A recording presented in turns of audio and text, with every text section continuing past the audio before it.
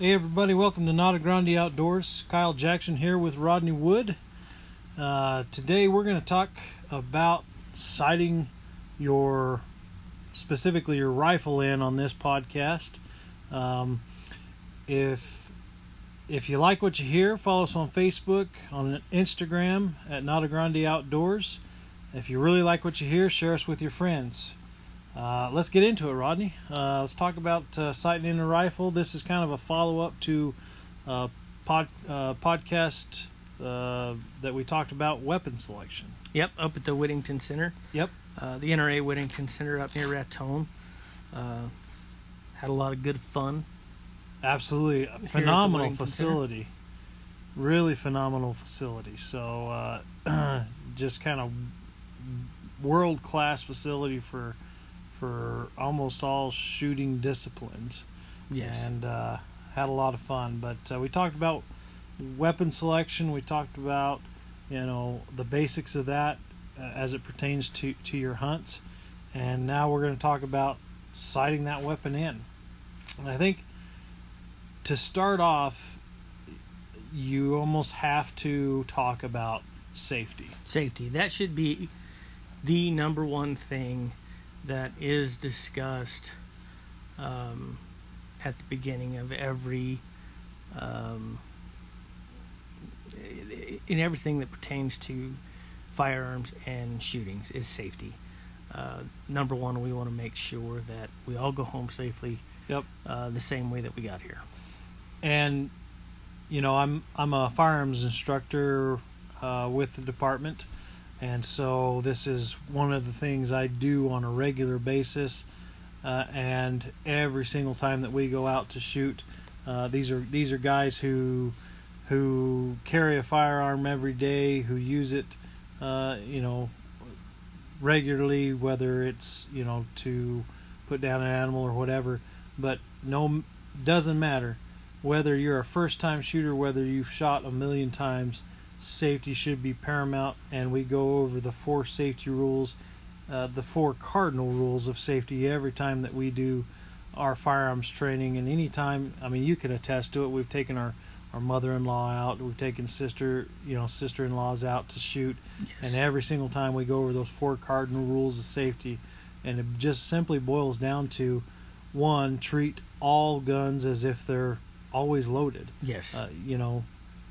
Just treat them that way. Don't ever assume that they're not or that they are. Treat them that way, and you'll have that respect for those firearms.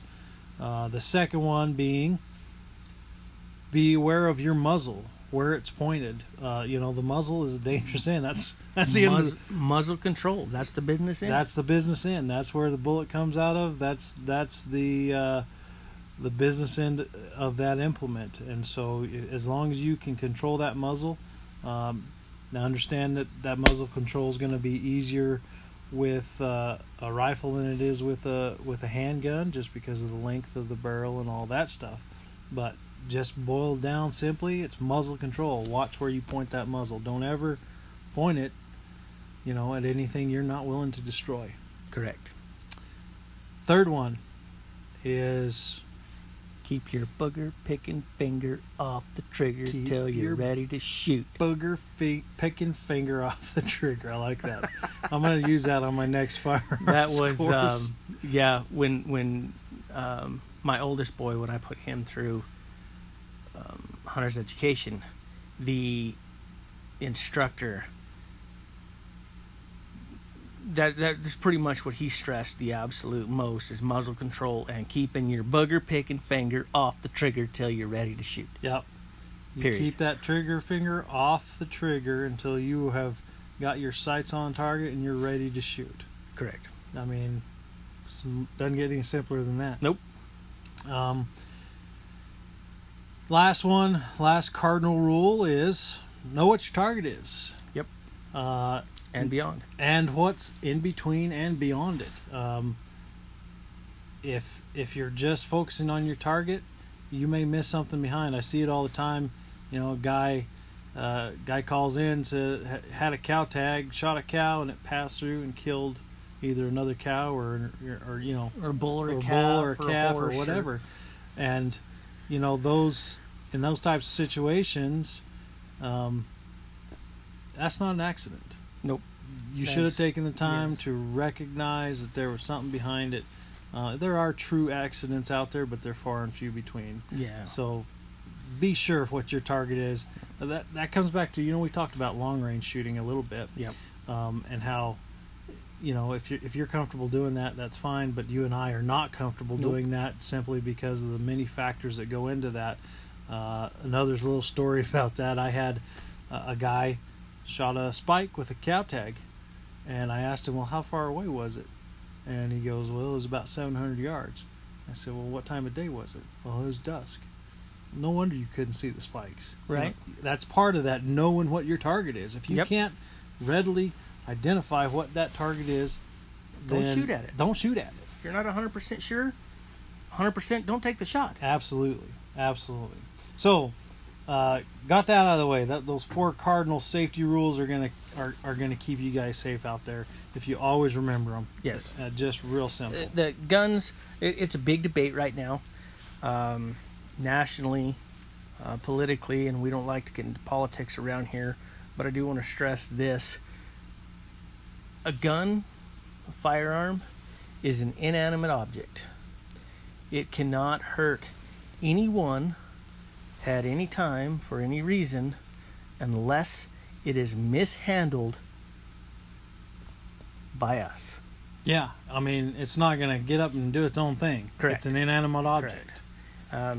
So you follow these rules, like Kyle's talking about. You follow these 4 cardinal rules. You make sure that you are in control of your muzzle, that you're... we just went over them. What the heck was what the heck, Kyle? So, boil it back down for Rodney again, because he forgot them. Muzzle control. Keep your finger off the trigger. Keep your finger off the trigger. All guns are always loaded. All guns are always loaded. And know what your target is. Okay, you do those 4 things, and it's safe. Yeah. Completely safe. Yep. As long as you're following the rules. There's nothing dangerous about it. Yep. It's not until you get outside those rules that people start getting hurt. Yeah. Absolutely. So follow those rules. Absolutely. So once you've observed the safety rules, Kyle, you've explained those, now we get into the basics of sighting in. So the first thing that you're going to start with, get my papers are organized here. I got the wrong one on bottom. So we're going to...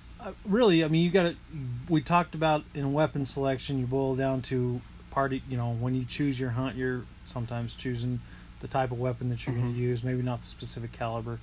But whenever you're choosing a weapon, you're going to have a couple of different types of sights. The most basic is what we call iron sights. Iron sights. And that can either be open sights with, a front post and a back sight with a groove in it, or that can be a peep sight. Peep sights, one of my favorite types of sights. Really fun to shoot. Love it on muzzleloader.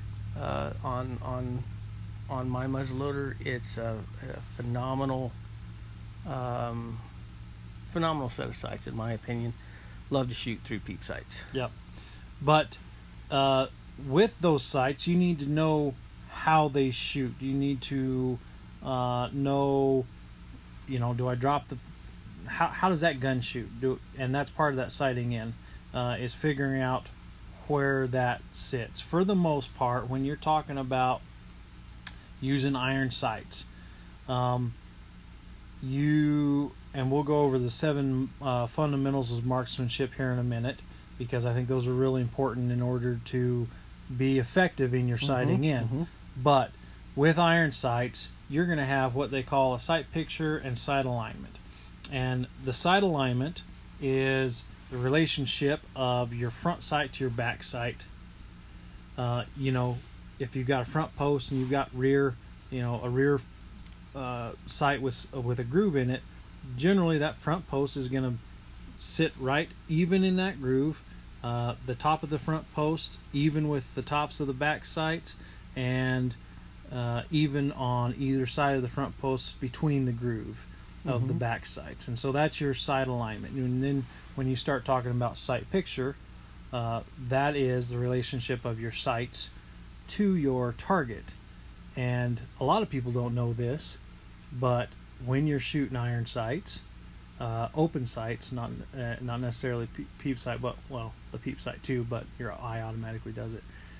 When you're shooting open sights, your front sight is what should be in focus. Your rear sights, because your eye can only focus on one thing at a time. One at a time. And so when you're focusing on that front sight, your rear sights and your target are going to be a little bit blurry.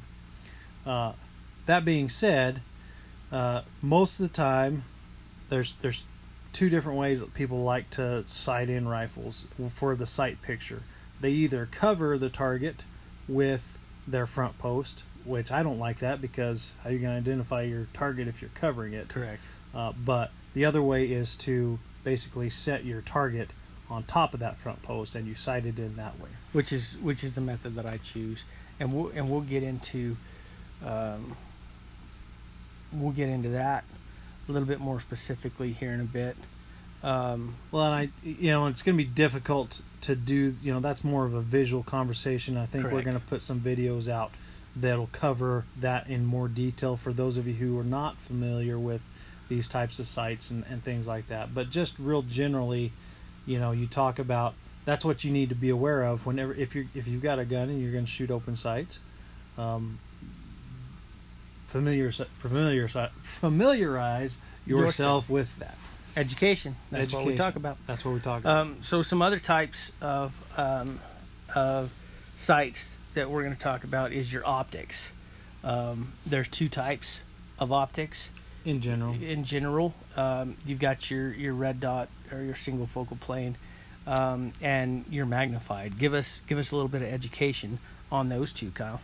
So, a red dot is really cool. It's not. I'm not going to say it's not typically used for hunting, because people use them a lot on like turkey guns, which that's a great use for them. But as far as what's that? Coyotes, yeah, as far as long range or more long range hunting type optics, you're looking at the magnified optics, and there's a bunch of different magnifications, and I don't know if we really want to get into all of that in this podcast, but real simply put, a red dot it's basically a quick acquisition sight. It's really good for close-up type of targeting, which is turkey. Probably more of a tactical scope. And I think that's kind of where it originated. But the nice thing about a red dot is you can co-witness with iron sights through a red dot sight. Yes. So if, again, your red dot's usually going to take some sort of battery or something like that. So if it does fail, which technology fails, batteries fail, you can co-witness with those iron sights. An optic is not. You're not going to have that option. However, an optic is usually more durable, and you're not going to have to worry about that co-witness, because you are solely relying on that optic.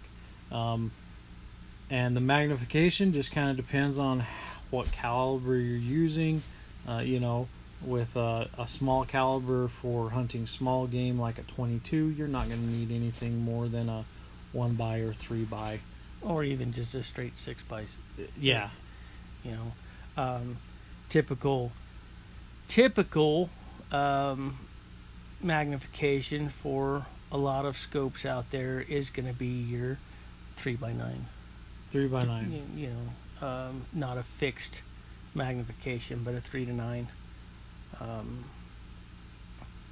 scope.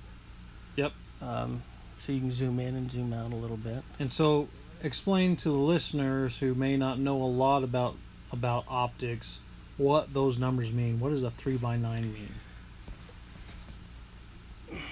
So that's going to be your magnification. You're on the back of your scope. You're going to have a little dial that you can zoom in and zoom out.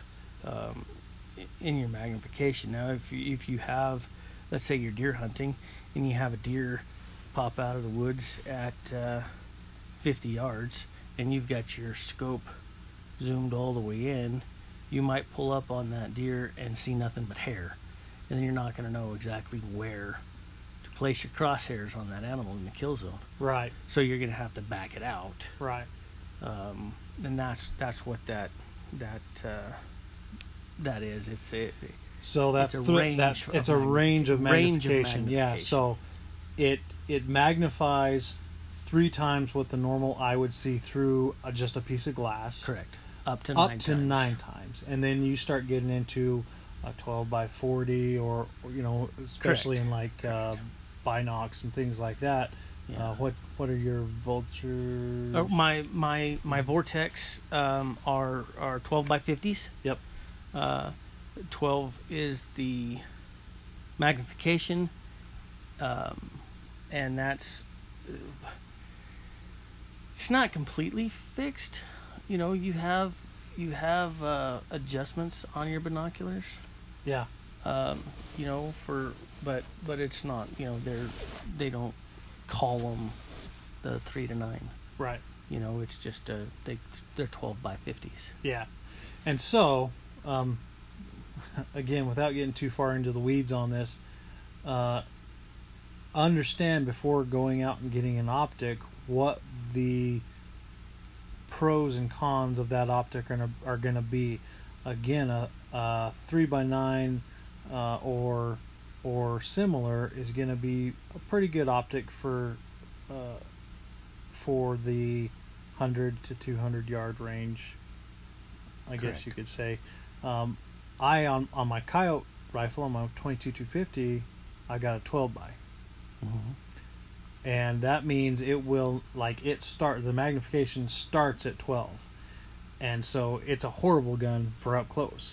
That's Yeah. why I carry a shotgun when I'm hunting coyotes, because if they get in any closer than 50 yards, You can't see 'em? I can't see them because you can't find them because that magnification is so much. And so understand that before purchasing an optic, and know kind of educate yourself, what we're talking about, Educate about yourself. what will work and what you need and what you don't need. It really boils down to what you need versus what do you want. Many people buy things because they think they need them when they could get by with something that was probably a little bit cheaper or less expensive and would work for a wider range of uses. Correct. The basic, what is it? And I've heard this. I don't know. You hear this growing up throughout your hunt. At least I have. I've always heard it be explained this way, and you tell me if you've heard it different. That you want. What's the ratio? Is it 2 to 1? You want, if you've got a $600 rifle, you want $1,200 in glass on top of it?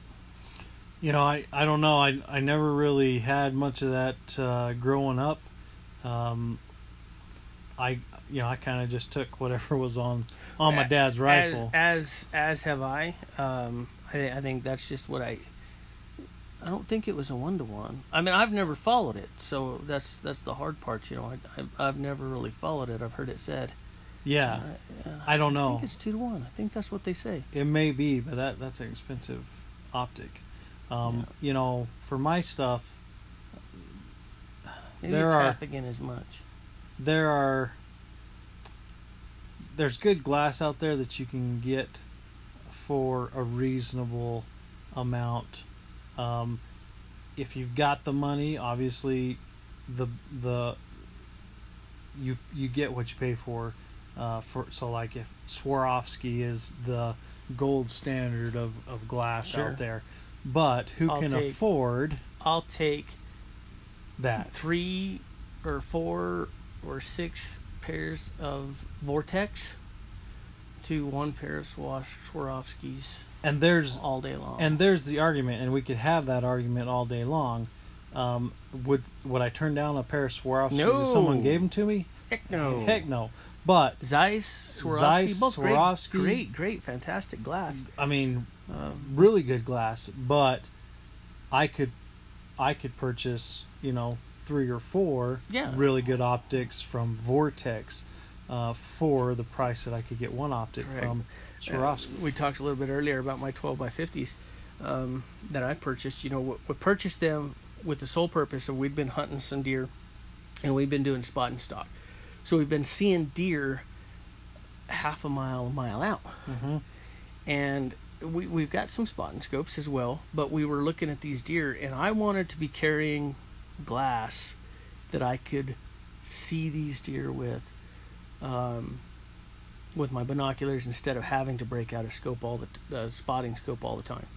And it's kind of a combined effort. We're hunting together. You've got your 8x42s, mm-hmm. and I've got the 12x50s. Yep. And Didon's got a pair of 10x50s. Yeah. So, as a group, we are covering our bases, and so what happens is, like the 12x50s, they're hard to see with freehand. You need because the magnification is up so there, great. So it gets a little shaky unless you've got a good stable platform to view through. So if anything's close, they work fine, but when it's out there, they get a little bit more questionable. So we drop them on on a tripod. Yep. And we've got good glass for that distance. We also use our shooting sticks, a monopod Primos Gen 2 shooting stick. Mm-hmm. Fantastic for glassing, if you ask me. You set your binoculars up on top of that, grab a hold to the bill of your cap, lock yourself down, standing there, man. You can really hold those. But then you've got the smaller binoculars, mm-hmm. For closer stuff, and as a group, we've got our bases covered. Yeah, for sure. So, having said all that, completely sidetracked. Rabbit trail. Squirrel. Having said all that, understand that you get what you pay for. You can get optics out there that are cheaper, but these brands like Vortex and things like that, they do quite a bit of testing so that it's not just about how clear the glass is; it's how durable is it. Can you drop it and it still holds zero? Yes. That type of thing. And so those are all things that you need to take into consideration. Sure, you could buy a Simmons scope for, $50, $100 from Walmart, and you can zero it and be like, yeah, I'm good with this. But you bump it, and it may be off. You get it wet, it may cloud up, and so just understand what you're buying before you put it on your rifle. Yep. So let's move into those 7 fundamentals that you were talking about, Kyle. Walk us through the 7 fundamentals before we get into the actual sighting end. Okay. So we use this again in firearms quite a bit in law enforcement. And I'll have to modify one of them just because we use it mainly for our handguns because that's what we do a lot of training with. We do training with rifles and shotguns some too, but a lot of our training happens with our sidearms. But the first one is grip, and when you talk about grip in regards to a rifle, obviously you're not going to choke it to death. You're gonna get a good grip, and basically, anything if you've shot, you want to get it tight into your shoulder. Correct. You want to pull it into your shoulder. If there's any room, space between your shoulder and the gun, it's going to hurt. Yep. So you pull it tight into your shoulder. You get it nice and steady, and that goes into number 2, which is stance, which with a rifle I equate to your stability. And basically, when we talk about stability, the more contact you can get with the ground with your body, the more stable you're going to be. So if you're standing, you've got basically 2 points of contact with the ground. If you got shooting sticks, you've got 3 points. More stable with shooting sticks. If you go to kneeling, depending on the type of kneeling that you're doing, you've got more contact with the ground. When you go to prone, you've obviously got way more contact with the ground. It's going to make you more stable. So the more contact that you've got with the ground, the more stable that you're going to be. If you can get the rifle onto something like a backpack, then it makes you even more stable. Correct. So, grip, stance, or stability. Sight alignment. We talked about sight alignment. It's the relationship of your sights to each other. With an optic, you're not going to have to worry too much about sight alignment because you're just focusing on the crosshairs, or you're focusing on the target and putting the crosshairs on the target. Same with a red dot. You're just putting that dot on the target. And in that scenario, like you talked about earlier, Kyle, when you're doing open sights, you've got your back sight's blurry, your target's blurry, and your front sight is what you're focused on. And when you're looking through an optic, everything's in focus. Correct. If you're properly adjusted, your crosshairs are in focus as well as the animal, so you don't have that particular thing to worry about. And the one I didn't really talk about with the sight alignment was the peep. Why the peep is so effective as an iron sight is that if you focus on the front sight, again, it's the same as the regular open sights. Your front sight should be blurry. Your rear sight should be, your front sight should be clear. Your rear sight should be blurry, and your target should be a little bit blurry. If you focus on the front sight with a peep sight, your eye will automatically center that front sight in the peep, and it'll make it accurate. That's why peep sights are so much more accurate than an open sight, because there's almost no human error to it, because your eye will automatically adjust that for you. So grip, stance, or grip, stability, sight alignment, sight picture. We talked about sight picture. I like it to put the target right on top of the front sight. If I have iron sights, your sight picture with an optic is going to be either the dot on the vitals or the crosshair on the vitals. This requires you to know what your target is. Where are the vitals in it? Correct. Then we get into breath control. How were you taught when you were a kid? So what we were always taught is to exhale or inhale, exhale, and either on your intake or your out or your exhale, go half. Yep. Breathe out half, pause, and squeeze the trigger. And most people do it that way, and especially when you're teaching kids, that's easy to teach them that way. You exhale half of your breath, and then you hold it, and in that pause, you're going to be squeezing the trigger. As I've gotten older, I've gotten more disciplined, and they actually teach in firearms that you exhale, and either between the natural pause between the exhale and the inhale, or the natural pause between the inhale and the exhale, is when you should be squeezing that trigger, because holding your breath actually creates some tension in your body when you hold that breath. I don't think it's a big deal, especially when hunting.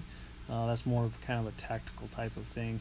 But either way that you were taught, you're going to be squeezing that trigger. You're going to use that breath control to calm yourself down, and you need that pause, because if you're breathing and you squeeze that trigger when you're breathing, any kind of that movement is going to throw your trajectory off. Correct.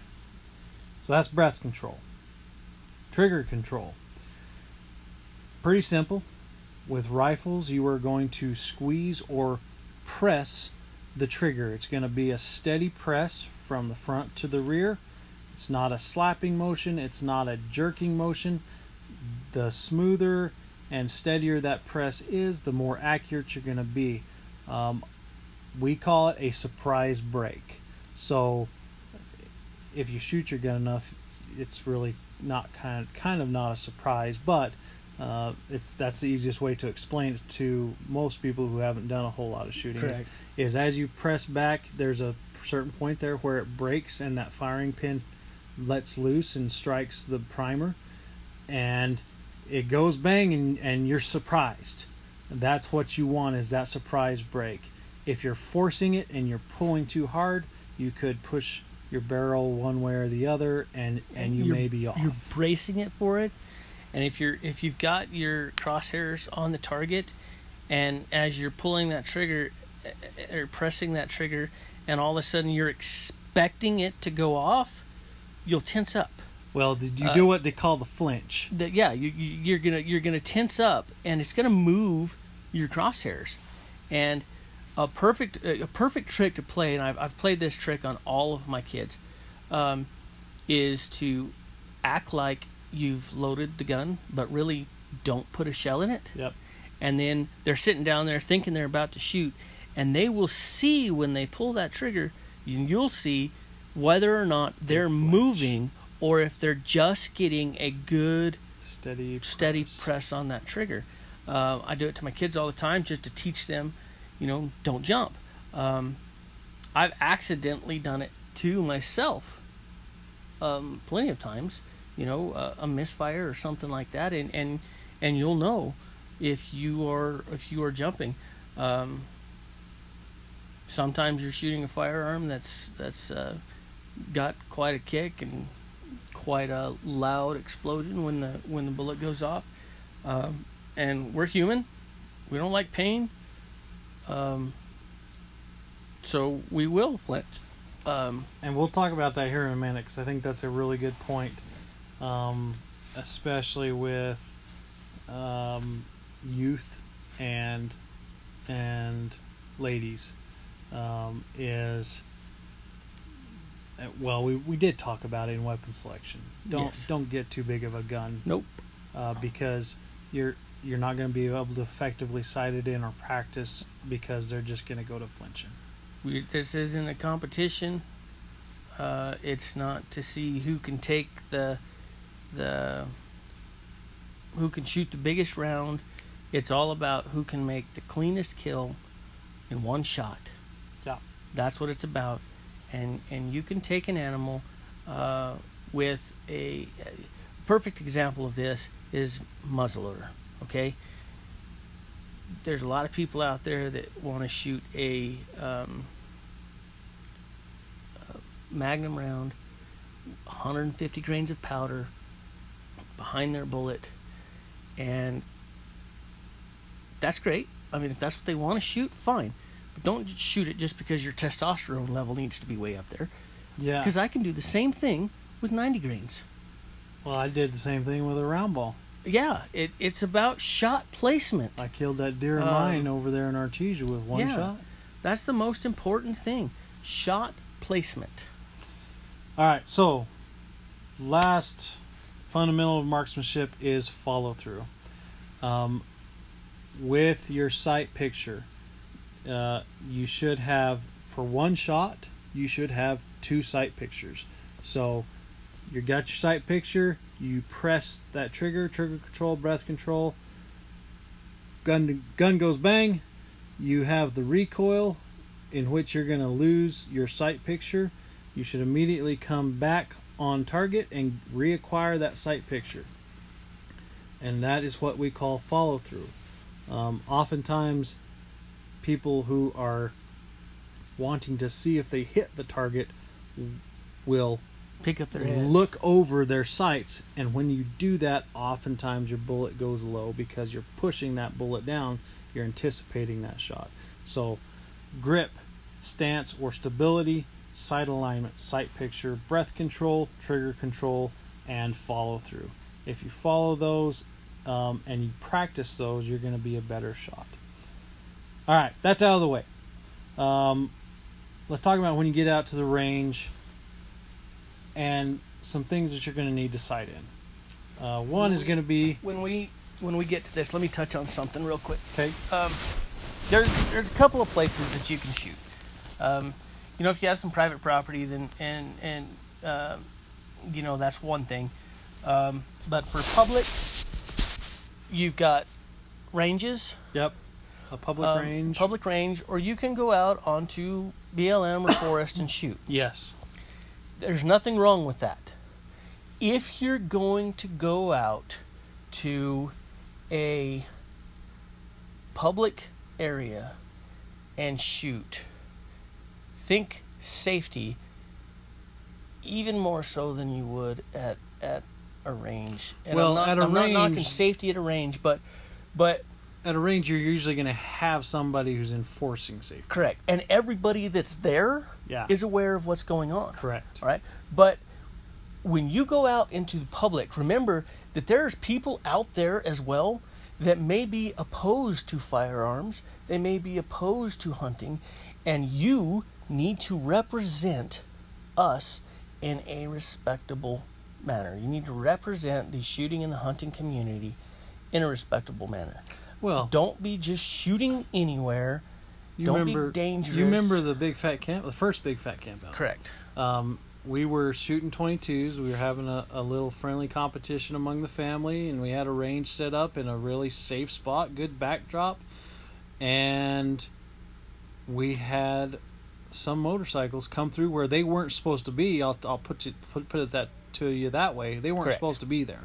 There was no trail there, but it was on the backdrop. It was past our targets, so we shut everything down. Correct. Made sure it was clear. Yep. But that's what you have to be aware of, because that is public ground. Correct. Make sure that you know those cardinal safety rules. Yeah, it's very important. I've seen a lot of people shooting, and they think that just because they have the right to be out there, they can do whatever the heck they want.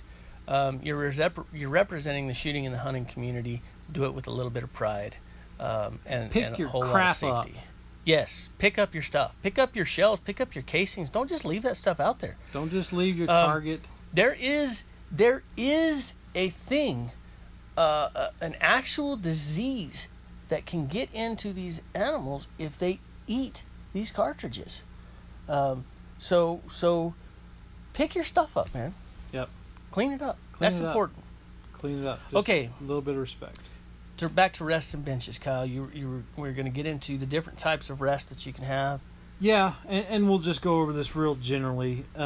And when you think about sighting in, go back and think about that stance, or think about the stability that you're going to need. Mm-hmm. You want to be as stable as you possibly can, because when you're sighting in, which is very different from when you're practicing, we're going to talk about that in a minute. Correct. But when you're sighting in, all that you're doing is trying to keep as much human element out of it as possible, and make sure that that gun is shooting correctly, other than the trigger press. Correct.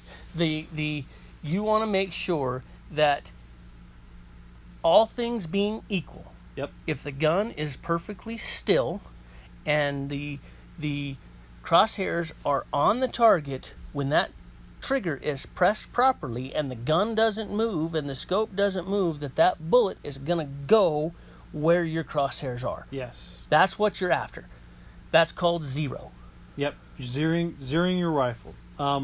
That being said, the best way to do that is if you are on a range, you have a bench that is designated, you have a lead sled, you strap that gun in, and that gun is pretty much immobile. Pretty much what you could do is just press the trigger. Press the trigger without even touching it. Now, is that going to be possible for most of you out there? Probably not. No. So, there are some things that you can do if you don't have that option. There are some things that you can do to mitigate the human influence. Sandbags are a really good rest. Mm-hmm. They create a really stable rest for you, and you don't just want to get out there on a fence post and try and sight in off of a fence post. That's a hard surface, the forearm of your rifle on the very top of a fence post. Think of it like a joint. It can move pretty much anywhere. Correct. Versus a sandbag, with your rifle on that sandbag, Kind of cradles it. It really cradles it. It softens the recoil, all of those things, and so that's a better way to go. Coming back to the lead sleds, there is a way to sight in with one bullet. Mm-hmm. If you've got a lead sled, you strap that rifle in, you shoot and you figure out where your shot went, and you move Your scope. your scope, To your that crosshairs shot. to that shot, and that's called a one bullet sighted. If you have those facilities, great way to do it. Most people are going to do what we do, and that is shoot a volley of 3 and see where you're grouping at and move that group. Understand that your type of rifle, the type of ammunition that you use, is probably going to affect that grouping. However, what you're looking for is where, not outliers, where are most of your bullets hitting? Correct. And you're going to move that and try and keep as much human element out of it as possible. You're going to move that and try and zero that, center that on the target. Correct. And we don't want to get into this, too specifically, but if you're shooting a scope, you're going to have a top adjustment and a side adjustment.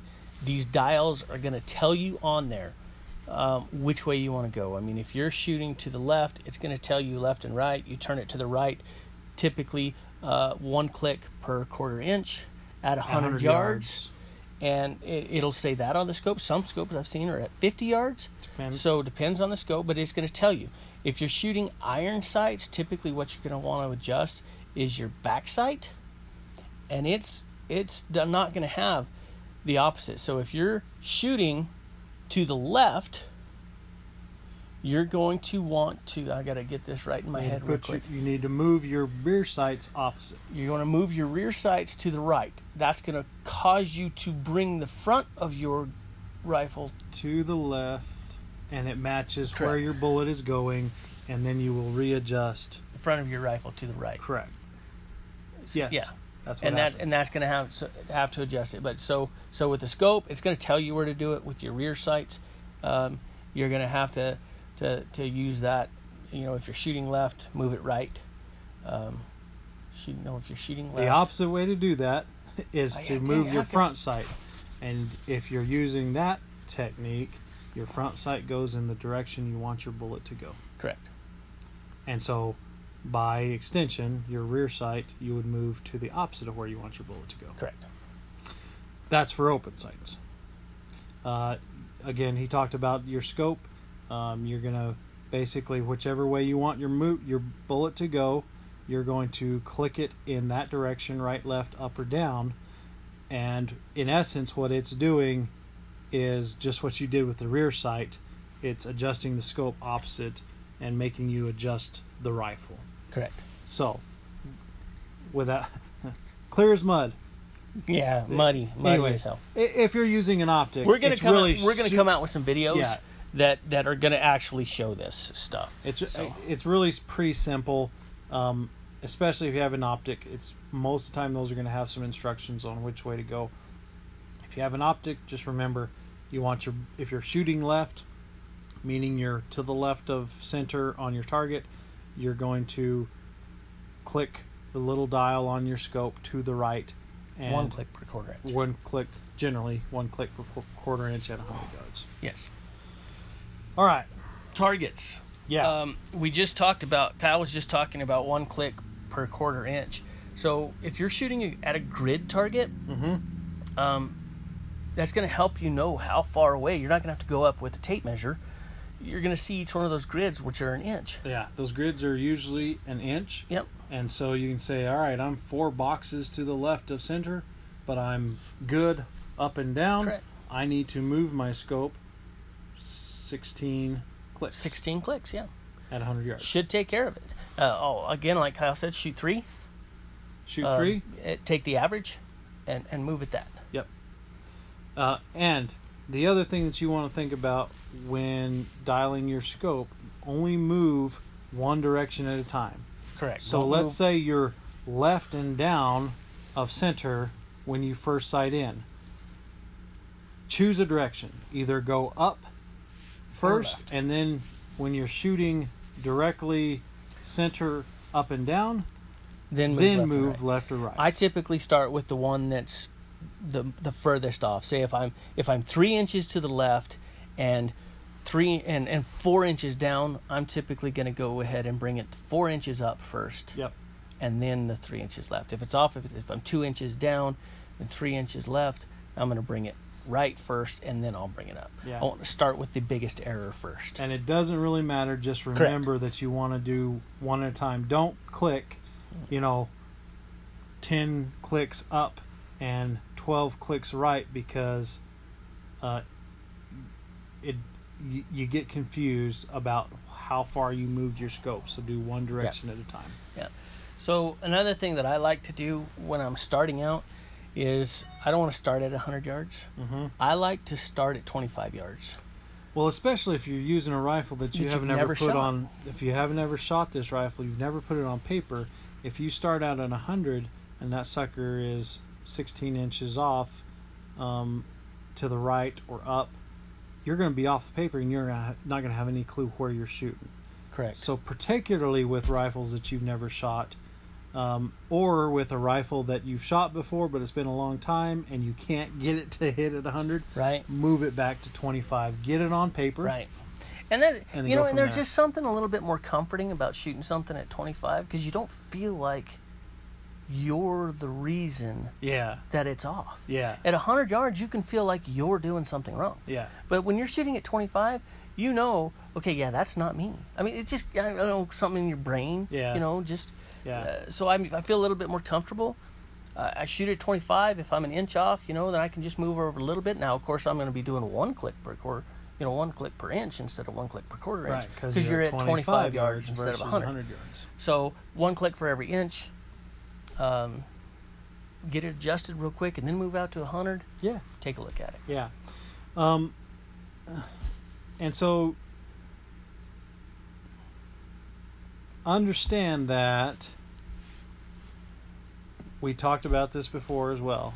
Certain guns like certain types of ammo. So this is where you're going to figure out if your gun is shooting a 5-inch group at 100 yards, you probably need to try a different weight of bullet or something different, because that's not a very good group.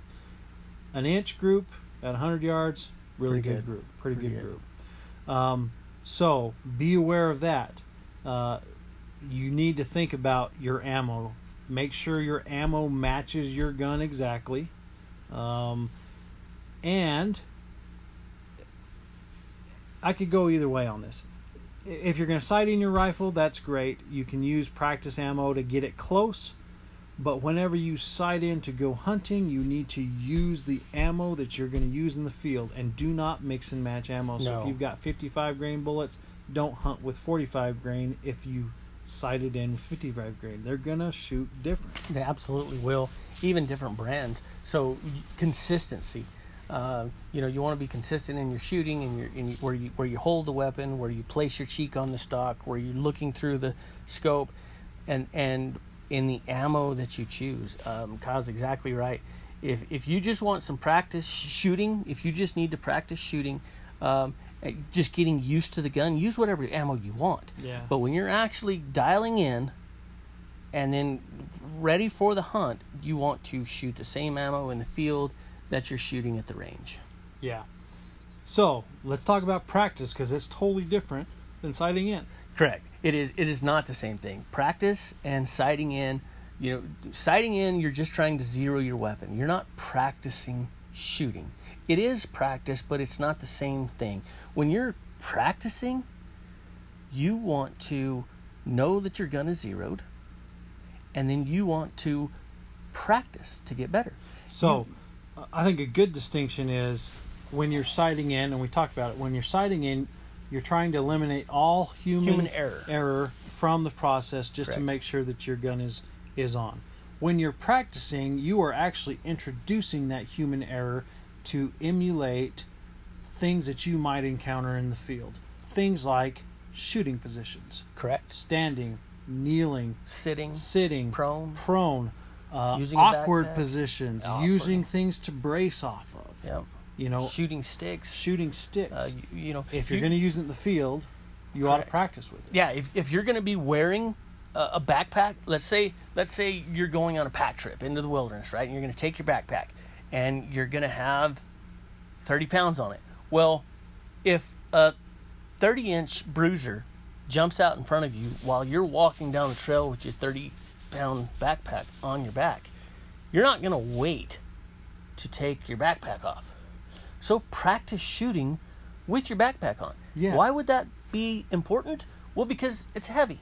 It's going to throw off your balance. It's going to throw off your balance. You may fall over backwards. You need to know these things. You need to know how far you need to lean forward. These types of things. You need to know that your binoculars are going to not get in the way, that the strap coming over your shoulder is not going to change the angle of your shot. Well, that's a really good point, because we talk about getting that, in those fundamentals of marksmanship, that grip. You're going to put that rifle butt in your, strong in your shoulder. Mm-hmm. That changes when you get prone. That changes when you have a backpack strap in the place Correct. that you usually put that. It moves it out a half an inch, and a half an inch could be a big deal. Absolutely. It could be the difference between, and worse than being the difference between a hit and a miss is a hit and a bad hit. Because none of us want to have a bad hit. No. No, we want to make a clean kill. Yeah. We want it to be ethical. We want it to be quick. Nobody likes to see an animal suffer. You just don't want that. Different times of day. Practice shooting into the sun. Practice shooting away from the sun. You may have to go to the range sometimes in the morning, sometimes in the evening, just so you can see how your scope handles that light. Yep. The shooting lights, okay, there's laws on when you can and can't shoot, okay? But to heck with the laws. The laws may say you can start shooting at 7, but if you can't see good at 7, don't shoot. Yeah. Wait until you can see good, and know your scope. You can usually, so the laws in New Mexico are 30 minutes before daylight, 30 minutes after. Or before sunlight. Correct. Sunrise, and 30 minutes after sunset. I can tell you from experience, I can't see jack crap 30 minutes before sunrise. I can see pretty good 30 minutes after sunset. Depending on where you're at. You may be off in the bottom of a canyon, and you may still have 15 minutes of legal shooting light. But you can't see. But the sun's in your face, and you can't see up the hill. Yeah. So practice these things. If you can manage it, go practice shooting in the rain. Yeah. Practice shooting when it's hot. Practice shooting when it's cold. All of these, especially cold. A cold. If you're hunting muzzleloader, one thing about muzzleloader is you'll notice that your shots will move as your barrel warms up. Yep. So well, it's not just muzzleloader. No. Anybody who shoots will tell you a cold bore shot is the hardest shot to make. Correct. Because it shoots different whenever your muzzle warms up. Yep. And what happens when you go to the range? Your first shot is not the one that you're sighting in on. No, that's why you do that one shot sight in is a pretty good thing, because that's cold bore. Yeah. You haven't been shooting. Yeah. But very important for you to practice all different types, all different times, sitting, standing, kneeling, prone, from your sticks, from an angle. With your equipment. With your equipment on, with your equipment off. Just practice it. Practice some freehand. That doesn't mean, I'll probably never take a shot at an animal freehand unless a bruiser buck jumps up in front of me at 50 yards. Well, I'm not going to shoot it. I've seen you take a freehand shot with a muzzleloader. At the one Didon missed at 10 yards. Yeah. But no, he's right. No, I was on my shooting sticks. I wasn't Were freehand. You on your shooting yeah, sticks? I was on my shooting sticks. Okay. Absolutely, yeah. Which doesn't help my case, being as how I missed. Yeah. But no, I was on my shooting sticks. But you should practice that. Try Practice offhand it shooting. in case it comes up. Absolutely. You never know. Absolutely. A scenario that could bring that up. Let's say you shoot an animal and it goes down, and you think it's dead. You walk up to it, you poke it in the rear end with your gun, and it jumps up. You may not have time to get a rest. You may just have to put one in it. And so there's a scenario where shooting freehand is required. Yeah. So practice everything, even though you may not want to shoot from any of those positions. Practice it all. Yeah. And so, real quick, if you sighted your rifle land, 2, 3, 4 months beforehand, make sure it's still sighted in before you go hunting. Correct. The best way to do that would be practice. In the field. In the field, yeah. That's what I mean. Yeah. Once you get to your destination. Once you get to your destination, once you get out there, we do it. We did it. We like to when we're archery hunting, we get to our hunt location, we throw up our bags, and we take a few shots just to make sure everything's still shooting good. Same thing with rifles. I know that you don't want to get out there into the field and be blasting away, but make sure your stuff's still correctly. good. Yeah. All right. So you sighted in, you've practiced. It's really important to keep your gun clean, your equipment clean, and I wanted to stress that whatever you're shooting, you need to know how to field strip it and clean it in the field, and the difference between cleaning it in the field and cleaning it at home. Yes, because that is a major difference. You may get a little bit of dirt in your barrel out there hunting. If you're taking proper care of your gun, you shouldn't. But there's always that opportunity. I mean, you could get into a dust storm. Yeah, there's a lot of things. So, never know.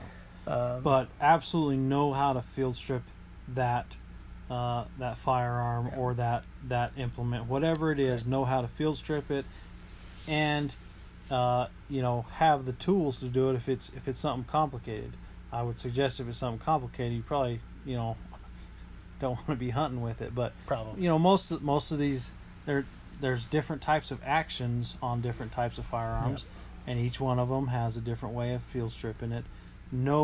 Familiarize yourself with how to do that. There's a million YouTube videos on how to do that. Look it up. And we're going to put some videos out on some basic cleaning procedures, field stripping, stuff like that. But specific to your firearm, if you own a Savage firearm, you can get on YouTube and look up. I own a Savage 300 Win Mag. Yeah. You can look up that, and they're going to give you a YouTube video on how to clean that exact firearm. You'll find a bunch of them. Yeah. So do that. We're going to have some videos out coming up covering a lot of the stuff that we've covered today. Look for it in the future on YouTube. But that'll be more basic. It won't be how to do every single firearm. But they're all different. And so know your specific firearm. And so you're going to take into the field with you some basic things for cleaning. I've got a big kit that I have at home and I do my cleaning with, and it's got a bunch of different stuff. It's got a bunch of intricate tools because some of the firearms I have most firearms have little nooks and crannies and blah, blah, blah. Mm-hmm. But to field strip and field clean a weapon, there are some basic things that you're going to need. One, you're going to need some sort of a solvent to break up that gunpowder residue and possibly copper that is in the gun, depending on how many rounds you fired through it. Those solvents are chemical based. They're gonna, you want to do it in a well ventilated area, but they're gonna break down that stuff to make it so that you can wipe it out of the barrel. You're going to need a rod or something equivalent. They have things now that are ropes that have brushes in them, but you're going to need a rod and tips like brushes and things like that. Correct. To scrape out all that gunk. Some patches. So you're going to have some sort of patch. I like cotton patches. They're just for me they clean better. Mm-hmm. But some sort of patch. They make them in bulk where you can cut your own, or you can buy them for the caliber that you're shooting. Mm-hmm. Those again, you can cut them down, but it's more work. So if you're going to buy the ones, buy the ones that are pre-cut for your caliber, because you could get a tool or something jammed up in the barrel if you're not using the correct size patch. And I have done that on a muzzleloader hunt, and it is not fun to ruin your hunt. No fun. So you can use your solvent. You're gonna break that stuff up, and then once you get it clean, you're gonna have an oil or a lube to basically ward off any water or anything like that. So those are things that you're gonna need. Guys, we're running out of time. we will put some more content out here on this, and we hope that you guys have a good time sighting in. Keep following along with us. We're going to try and show as much as we can for you. Be safe. Adios.